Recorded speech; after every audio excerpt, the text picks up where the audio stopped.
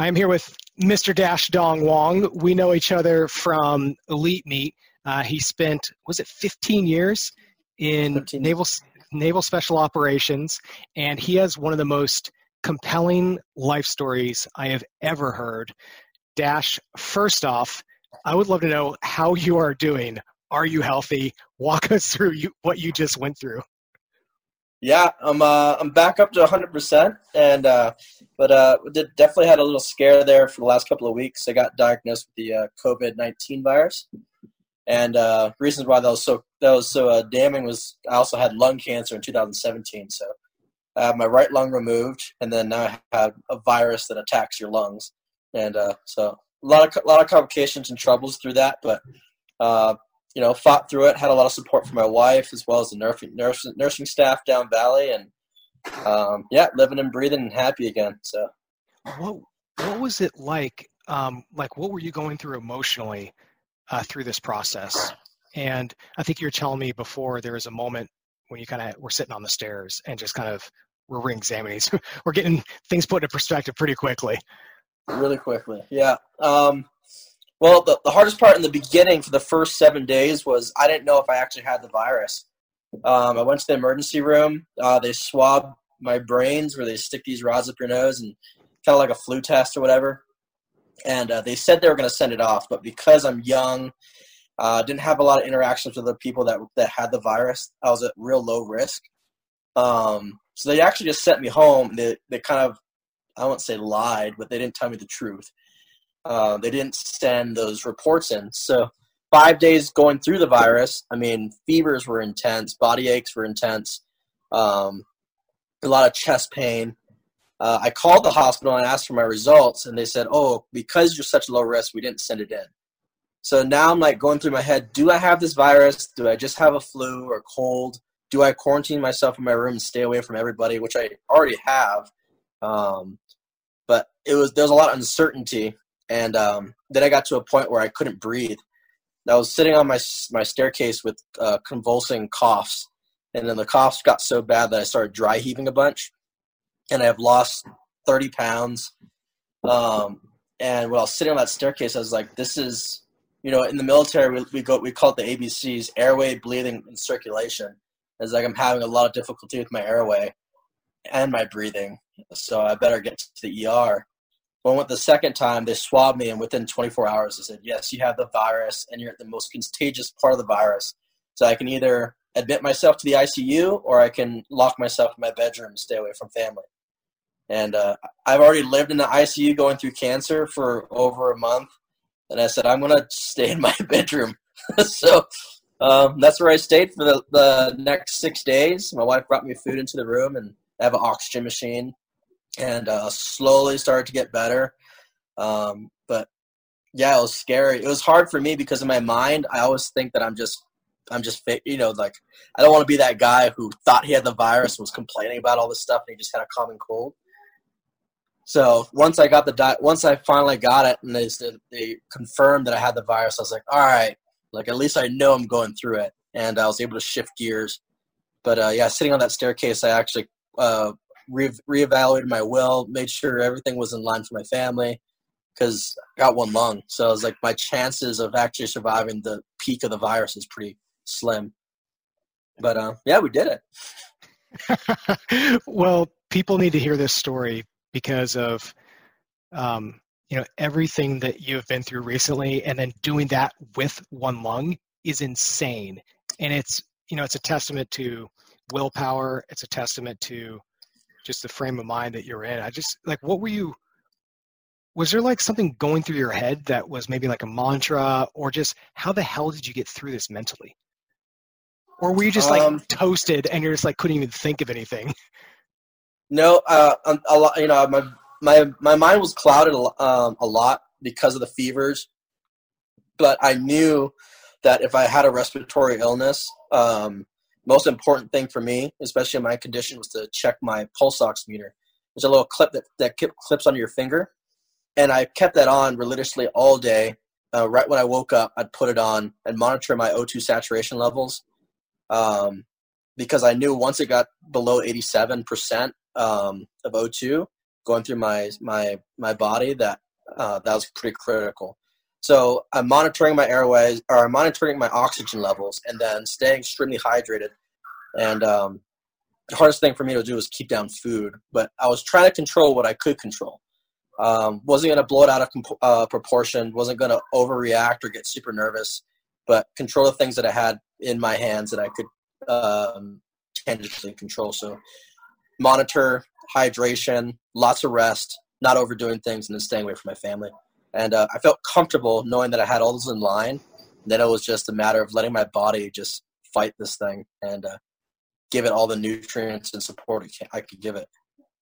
Well, speaking of fighting things, like your whole life has just been this amazing story of overcoming odds and finding some way to push forward. Can you rewind and just kind of go back to the beginning and just tell us your life story? My life story? So I got an interesting name. My name is Dash Dong Wong. That comes from birth. My name was actually just a line on a birth certificate. So the nurses actually nicknamed me Dash. And when my mom finally got in touch with my mom left. My parents didn't want anything to do with me. And but you can't, because I guess they were able to track her. I don't know how that works, but she came back to the hospital, picked me up, and she's like, "Fine, your name's Dash." And from then on, my entire childhood was just insane. My mom got into drugs.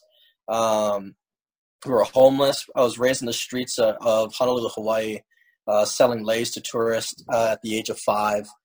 And but I don't know. It's interesting when you're going through a life situation like that when you don't know any better. It's kind of just the cards you were dealt. I had a happy childhood, man. Like, I was thrilled to go pick flowers all day and hang out and make Lay's and feel resourceful and feel like I'm giving back to my family. Like, I didn't feel like it was doom and gloom and like, why is this happening to me? I never felt like a victim. I always looked for ways to like support. Like, what can I do right now to help? And I was still a kid, so skateboarding, surfing, swimming, playing at the beach all day. I mean, I had a really good childhood, but it wasn't the childhood that most kids had.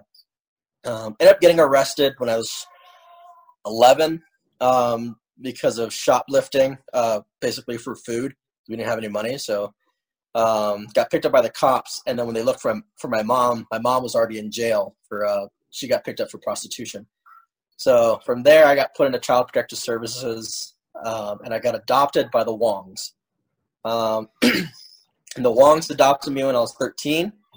My father was a tattoo artist, and my mother was a stay-at-home mom. She's Thai, and my foster father is Chinese Japanese, and strict. I don't know if it's the same in your household, but academics, mathematics, reading, like anything to do with school was everything to them. And looking at my grades, they put them in every single after-school program you could think of. So I started school in the 5th grade, and I couldn't read very well. I was at 1st grade level reading. Couldn't do any math other than I knew how to count money really well. So, which helped me a ton. But I was so stoked to be wanted, especially when I got adopted. I felt like this place of belonging. I had a family that actually cared about how I grew as a man in life and wanted to give me all the tools to succeed. So I wanted to prove to them.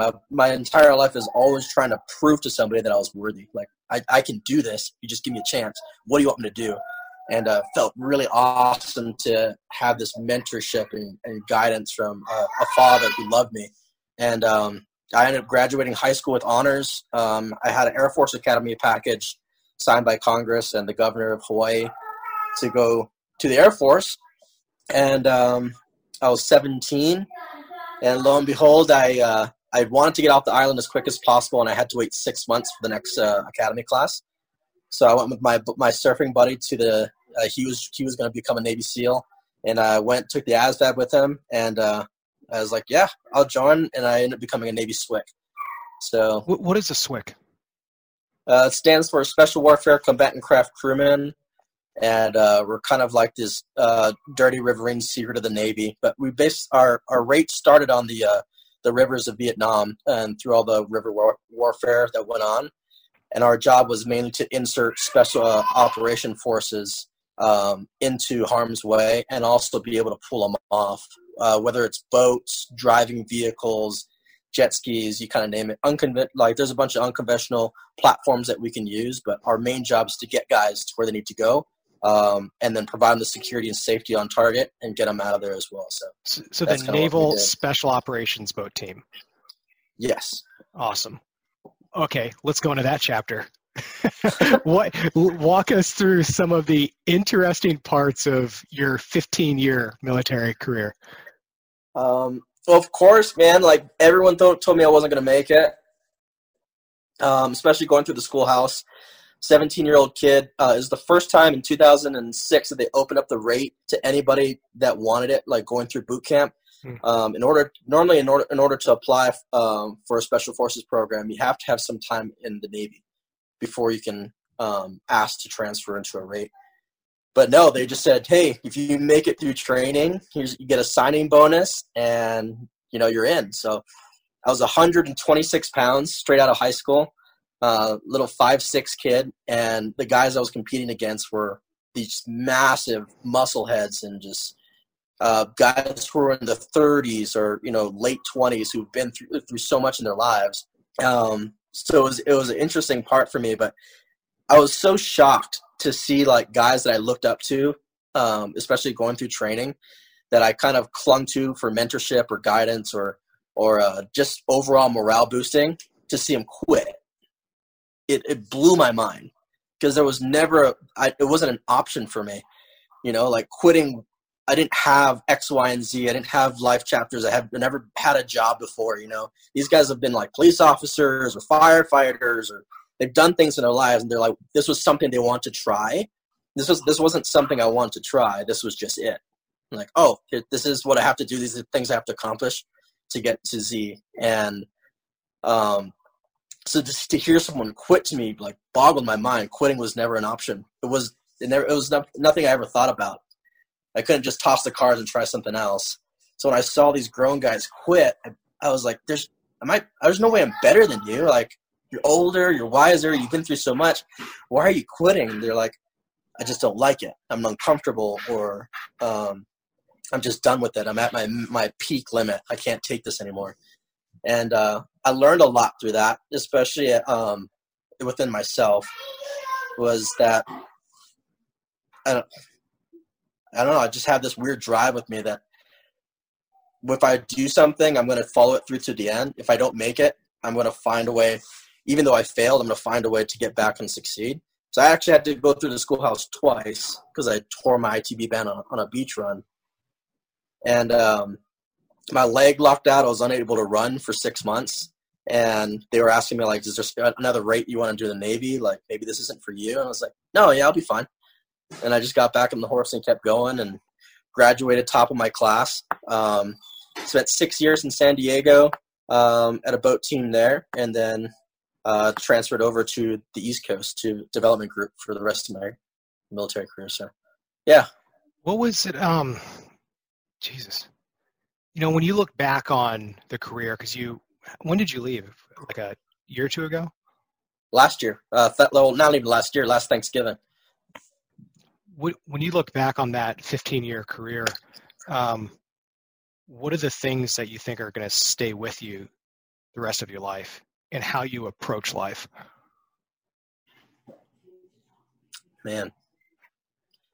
I think a big thing that's sticking with me, and it's kind of still developing into this new transition out of the military, is kind of interesting for all guys. But my military career, it just really opened up my mind to the things that I'm actually capable of.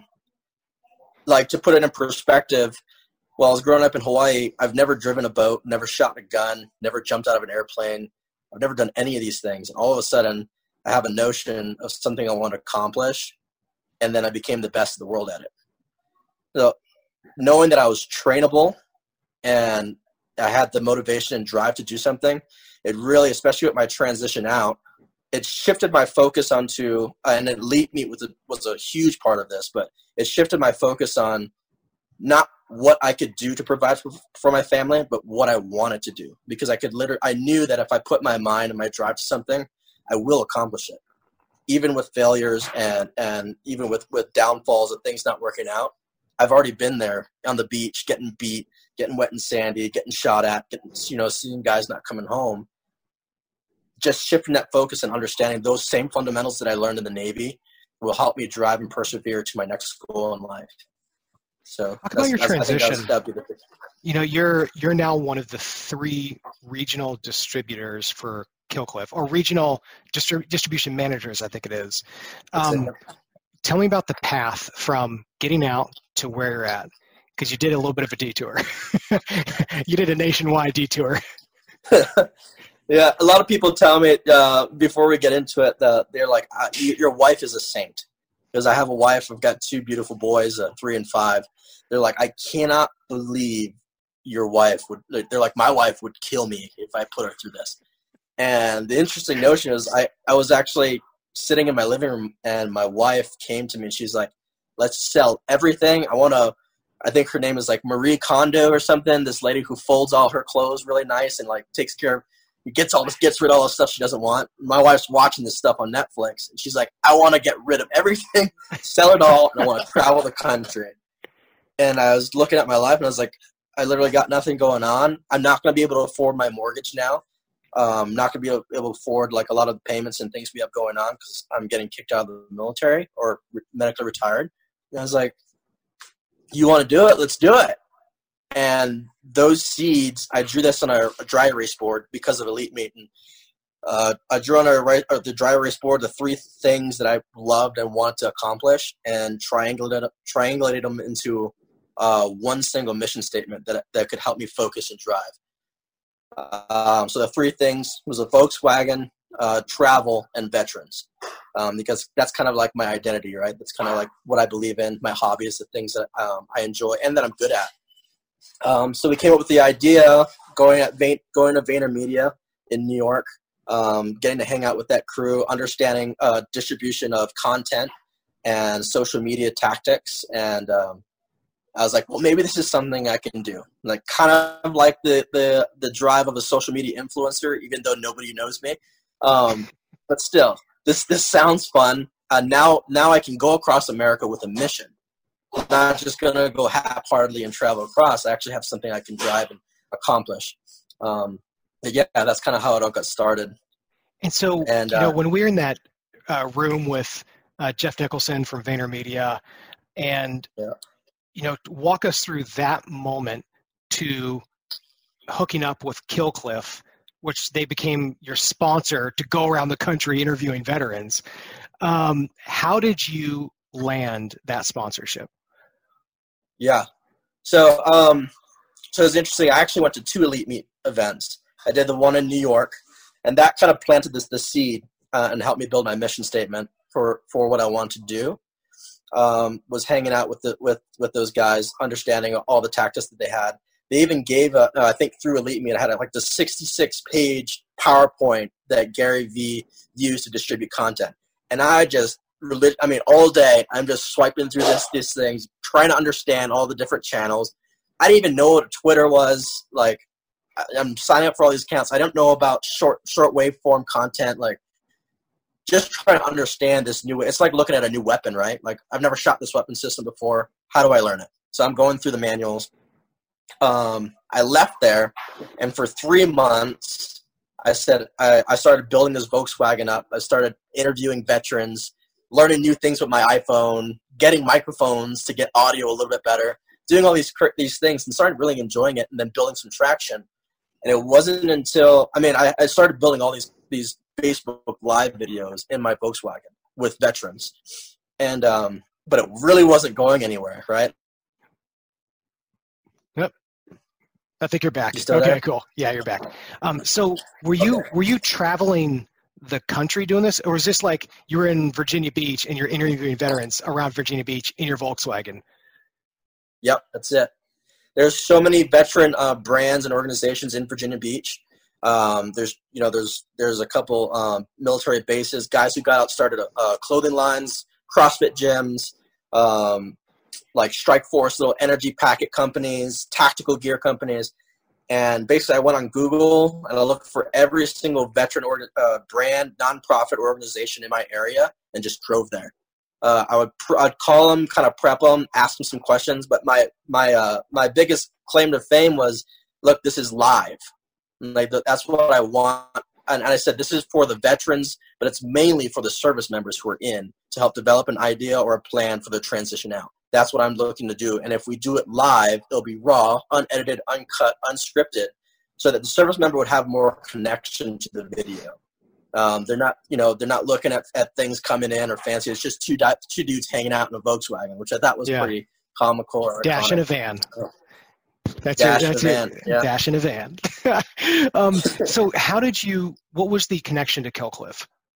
So fast forward 3.5 months of traveling around Virginia. Elite Meat gave me another call, and you guys were doing an event in San Francisco. I still didn't have a job. I'm driving around in a bus. Sometimes I'm living in Volkswagen and parking lots in Walmart because I'm going out to West Virginia and driving around, and I'm loving life. Like, I'm having fun. You, meeting all these your really wife, cool people, and your two kids. 2 kids and a dog.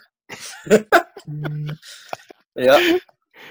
And so I had all this content that I built, and I guess the veterans that I was interviewing started talking to each other and kind of pinging content around, like, dude, yeah, this guy dashing in vans traveling around, and I don't know if you remember him. His name's Turk. He's from the Navy. Yeah, Mike Turkenkoff. He's from the Navy SEAL. Yeah. Yep. He's from the Navy SEAL. We're in San Francisco, and this is the best. This is the best part, is Keep Trucking was there. I knew nothing about this organization. I don't know anything about job interviews. And they just started putting people on the spot and interviewing people.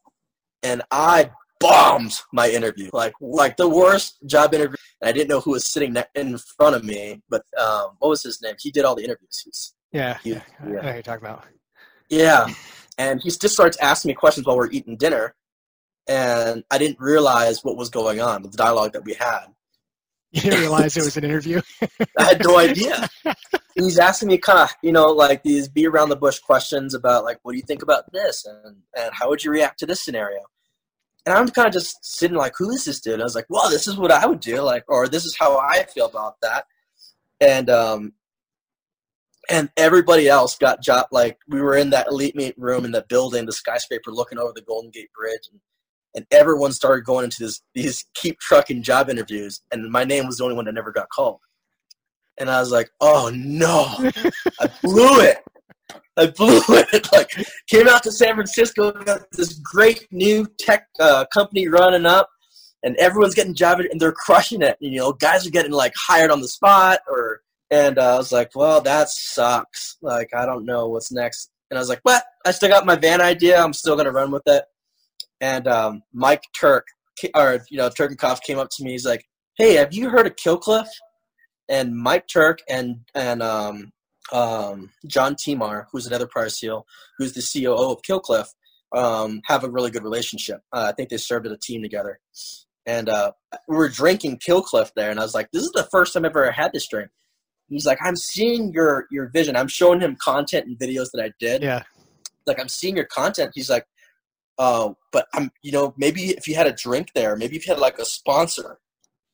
And right after he said that, I went back up to the classroom. And do you remember Ties.com? Omar said, know him well. I know him yeah. well. So Omar goes up and does a really great presentation about startups and entrepreneurship. And what I did that might have been a little different from a lot of the guys there at Elite Meat was I record or audio recorded everything, just because when I hear something, I don't really grab all the stuff, but I can keep listening to it. And at the very end of his thing, he asked the question, like, does anybody have an idea or something that they want guidance on? And the room was silent, man. I think we're all kind of in that. I mean, you always would speak up. and help, run the dialogue. Like, come on, guys. And something in me, I just raised my hand. I was like, yeah, I've got this Volkswagen. I have this passion for vets. I want to build a platform where I can help dudes. And then he looked at me. He's like, well, what do you need? What do you need to move forward with it? And I was like, I need money. I need funding. And is it J. Henry Williams or J.R. Williams? J.R. Williams, yeah, Ryan Williams. Right. Yeah, Ryan Williams. That was it. I didn't know that was going anywhere. I didn't really understand what he was offering. And so I kind of walked off. Adam Bulsick grabbed me by the shoulder. He's like, you need to go talk to Williams. Omar. And no, he's like, you need to go talk to Williams. Williams was waiting for me in the corner. And he grabbed me by the shoulders. He's like, are you going to go over there and talk to him? And I was like, for what? He's like, what are you kidding me for what? He's offering help. And I was like, well, I don't know what to say. And he's like, well, try it on me. So I was like, okay. I was like, hi, my name. I went through this whole pitch, like horrible pitch. And he looked at me. He's like, that's not what you're going to say. That's not what you're going to say at all. And I was like, yeah, $100 or something. He's like, no, that's not how you're going to stage this. He's like, this is how much you're going to ask for. He's going to come back with a counteroffer, and then you're going to tell him how you're going to support him and how you guys can do this as a collab. It's not just him helping you out. It's you guys helping each other. And I was so nervous. I was like, okay, well, I'll try it. And I go up to Omar, present myself, repeat verbatim of what I just got coached. And Omar shakes my hand. He's like, all right, hit me up on DM on Instagram after all this is over, and we'll move forward with it. And I was like, oh my gosh, I just got my first sponsor. Like, this is crazy. This is how it works. I was like, this is nuts. But lo and behold, it didn't work out. I was so new. I didn't understand what I was doing. I don't know how to make promotional ads for other guys. And it was a really good learning curve. The ask is so important, but you need to know what you're asking for. You need to understand what that person is giving you and how you're going to give something back. Those things weren't going through my head. Through your head, you knew to ask for X amount of dollars, but what are you getting? You're going to get one post per week in this channel, and I'm also going to have it on this. And even if that's an imperfect proposal, at least it's something specific that they can mark up. Exactly. And I had none of it. I had an idea, I had a van, and I was just doing something. But there was, there's a give and take that you have to have to build up a relationship. When someone sponsors you, you're building a partnership with somebody, and you got to have a structured way to give back. Because if it's not structured, then it's all going to kind of fall apart, and it's going to kind of ruin your reputation, especially if that person talks to you to another company that you're trying to get a sponsorship through. And then it gets really cloudy when you just look for all kinds of sponsorships, and then you don't realize these people are competing. Yeah, and you don't realize these companies don't work with these companies, or this is a competing company against another one. They're like, why would you come to me? You have Joe's Plumbing Supply with Goldman Sachs, and not exactly the same audience. Yep. So I guess round robin, how all this ties in together is I failed my pitch with Ties.com, and I'm happy that I did, because I learned so much about what I was asking for. And what I was really asking for was someone to take me under their wing and support me in what I was doing, but I didn't need money. What I needed was coaching, and I needed the backing of somebody to be like, hey, here's a couple of our mission sets that we kind of want hit. Maybe you can practice with your platform in X, Y, and Z, meeting with a social media influencer, interviewing them, meet these wickets, and we can support you in this little way. And that's what Killcliff came in, and it was such a blessing to get to sit down with John Timar. And the way all X, Y, and Z with VaynerMedia, with my pitch to Ties.com, with my meeting with Turk to Killcliff was, I had a 66-page Rolodex of how to distribute content that Killcliff never had, and I could speak it knowledgeably. And that kind of blew them away. So I gave them something. I gave them tactics for their media and their outlet channels they weren't doing through Vayner. And I didn't make it look like it was me. I didn't hold all high and mighty this is my. I gave them the Rolodex and it was online. It's free. It's open source. I was like, here. And then I spoke about it, and I went, "This is how you distribute through all your channels. You guys do nothing on LinkedIn." And I was like, "Why don't we plug some content on LinkedIn?" And John was like, "Oh, that's a great idea." Like, and he's like, "Go for it." I was like, "No, it needs to come from you. Like, this needs to come from you because you're running the company, and you have a good following, and all the people who follow you are CEOs and executives of other companies. They're going to listen to what you're saying.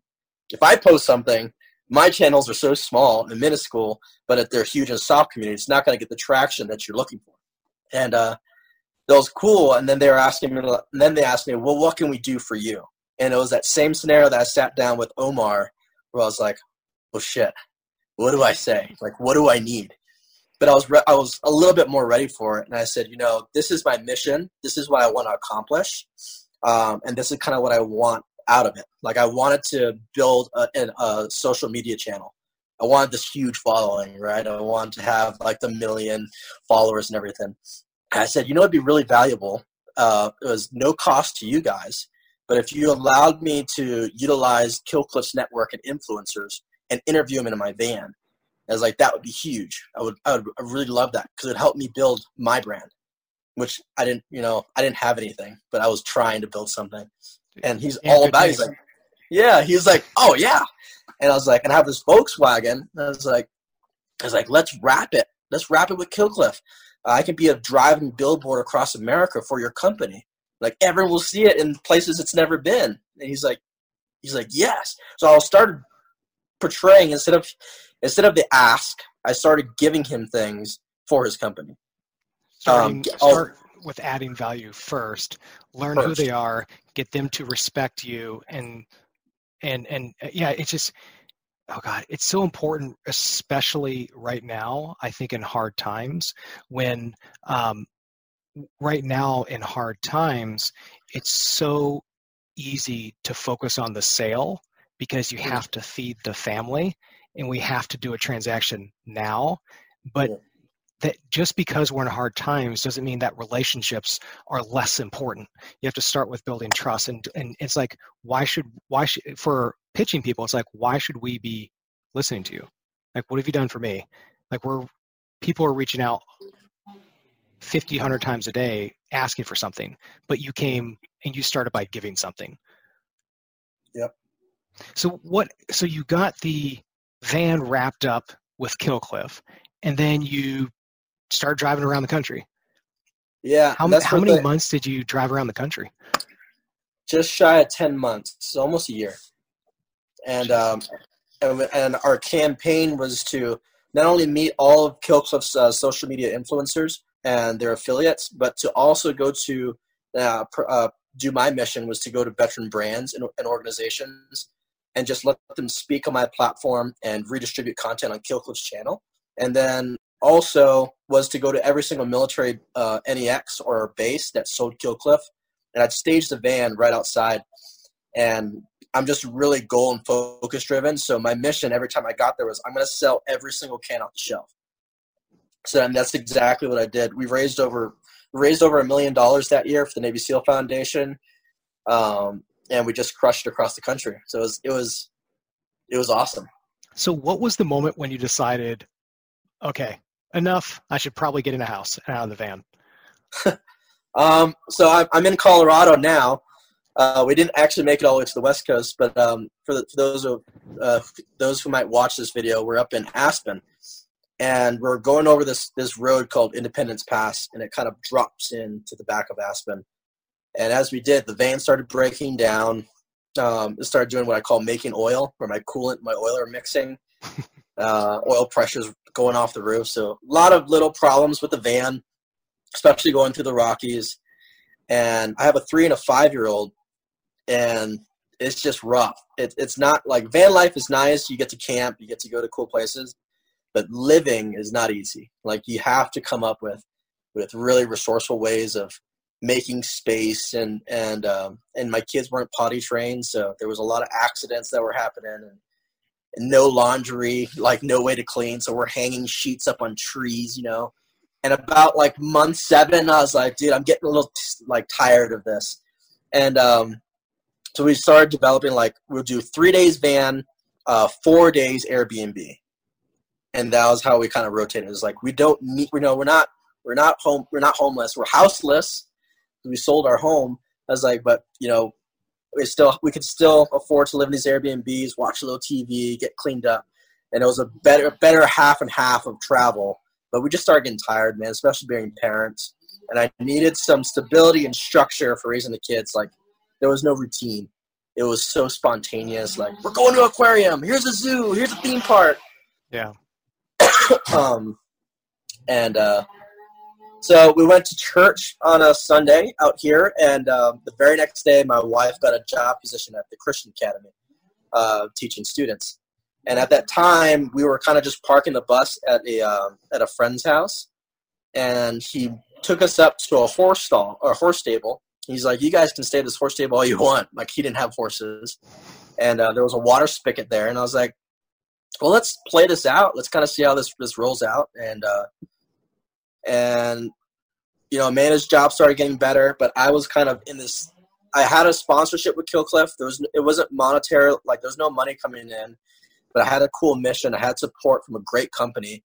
I just didn't have I wanted to be an employee. Like, I needed money, right? I need some stability because I want to move out of the van and I want to get a little apartment or a house. So it was crazy. I started doing some interviews. Our property management is huge out here in the valley, Aspen through Carbondale. And it's like, well, I could definitely do that. A lot of hard labor. I got one lung, though, so I still have medical complications. We're up in altitude. And I got 3 phone calls from 3 different ranch managers accepting my resume and wanting me to start working the next week. And this was a Friday. They all called me on the same day, on a Friday. And I was stoked. I was pumped because it came with lodging, it came with salary, so there's a lot of stability there. In my brain, I felt so much relief coming off my shoulders. Like, we're out of the van. Like, I can support the family. We got a roof over our heads. And then the 4th phone call was John Timar from Killcliff saying, "Dash in the van. We've got a position for you." That's when they started speaking to me about their distributor network that they were trying to build out. They asked me if I wanted it. So I had to sit that night. I said, I learned something, especially throughout my years in the military, is don't just jump on every opportunity that you have in front of you. And I had the chance where my life is so, slowed down that I could sit down with my wife, which I've never done in my military career. I've always got an opportunity while I was going through and knew that it would progress my career in the military and took it, like, "Hey, we have a deployment coming up. You have the skill sets we need. Will you go on that mission?" Yes. It's like, okay.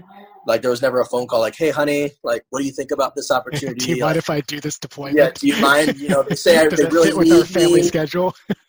They say I would be a great asset. I never had that luxury. But now I had 4 options on the table. So I sat down with my wife. And I said, "Here are the properties that want me to manage, or here are the property management positions." And then I said, and I was like, "And Killcliff wants to hire me on full time."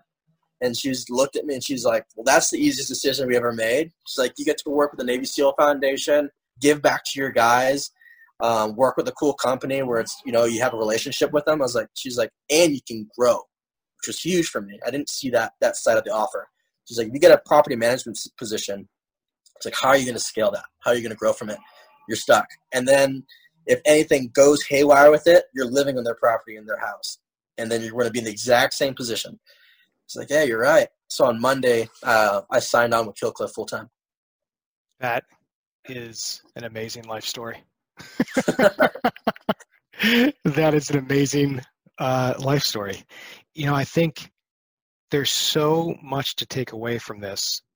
When you look at your first parts of your life and just keeping a positive attitude, when you look at your military experience and just not having quit in the vocabulary, when you look at how you handled your transition and taking aggressive, imperfect action towards something that you knew met your mission set, how resourceful you were, your willingness to try things that are completely outside of the comfort zone, even though you had no idea what you were doing on either social media or sponsorship. And then also just, I think, it's really timely right now to hear this particular story of overcoming obstacles, whether people are going through their own health crisis, loss of job, or just generally shit's hitting the fan in their life. Your story is inspiration to everyone, and I'm damn lucky to know you. I'm like, my life is better because I know you. I really appreciate that we're friends, dude. I appreciate you saying that, man. Thank you.